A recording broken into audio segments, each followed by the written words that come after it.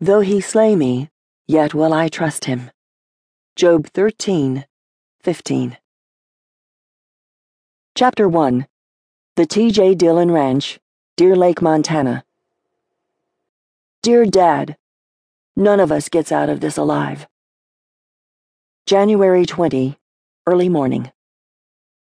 12-year-old Cole Dillon gave his closing address to the court with characteristic passion. So I ask you, what kind of woman marries a man she has only known for 10 days? A desperate one, obviously. But what was her motive in this crime? Was it greed? The victim, Ty Dillon, is indeed a rich cattleman. Or was her motive lust?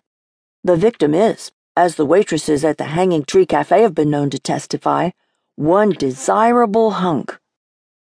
Cole lowered his voice, peered over the top of his sunglasses, and said, "And there is always the possibility that it is something much more sinister. This woman, this artist, may be merely toying with the victim's affections in order to find a new subject for her art. She could be out for fame at the victim's expense. Has anyone considered that it was the only way she could get him to pose nude for her? Immortalizing nude cowboys," he sneered. "Disgusting." "Ah, Mr. Prosecutor, have you considered the possibility of love at first sight?" the judge asked. "Love is a highly overrated motive for crime." Cole paused. "Love is highly overrated in general." 17-year-old Leah Dillon, the judge, nodded. "Can't argue with you there. Miss Defense Attorney, what have you got to say for your client?" 5-year-old Rachel giggled and blew bubbles through the straw that led to the bottom of a Pepsi can. "I object," Cole said. "Given the circumstances, Miss Dillon is just too happy." Leah rapped the kitchen tabletop with her hairbrush. "You're out of order, 'cause you told me once that you can't object to a closing argument." She sighed. "But, hell, I'll sustain it anyway."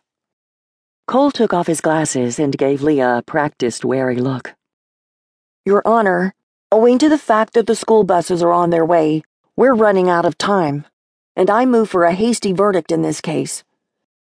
Leah ran the brush through her long blonde hair while she considered. "Yeah, okay," she said at last. "The twit is guilty of criminal marrying, as charged. Slimy motive, unknown." Cole's eyes lit up with satisfaction. "And the sentence?" "We make her life a living hell, of course."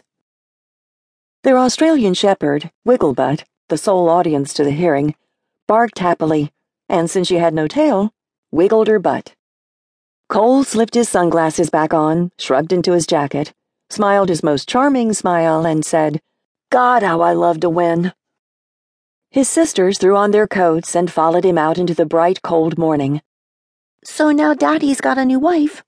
What will Mama say when she comes home?" Rachel asked as they trudged across the newly fallen blanket of snow. Leah shook her head. "Mama's not coming home." "Cole says she is," Rachel said. Leah looked at her brother and sister with frustration. "Cole's wrong." Rachel stopped dead in her tracks and hung her head. Glancing back, Cole was the first to notice her dripping tears. The salt water did an instant rust job on his cocky armor, and he sighed, turned, and gathered her into his arms. "Don't cry. It'll be okay." Rachel exploded into heaving sobs, and Cole held her closer, hoping to still both her pain and the ache that was rising in his own chest. "We'll drive her away, and that'll clear the way so Mama can come home." "Damn it, Cole! Will you stop putting foolish hopes into her head?" Leah kicked at the snow. "It's been 5 years. When are you going to accept that she found someone she loves more than Dad and us?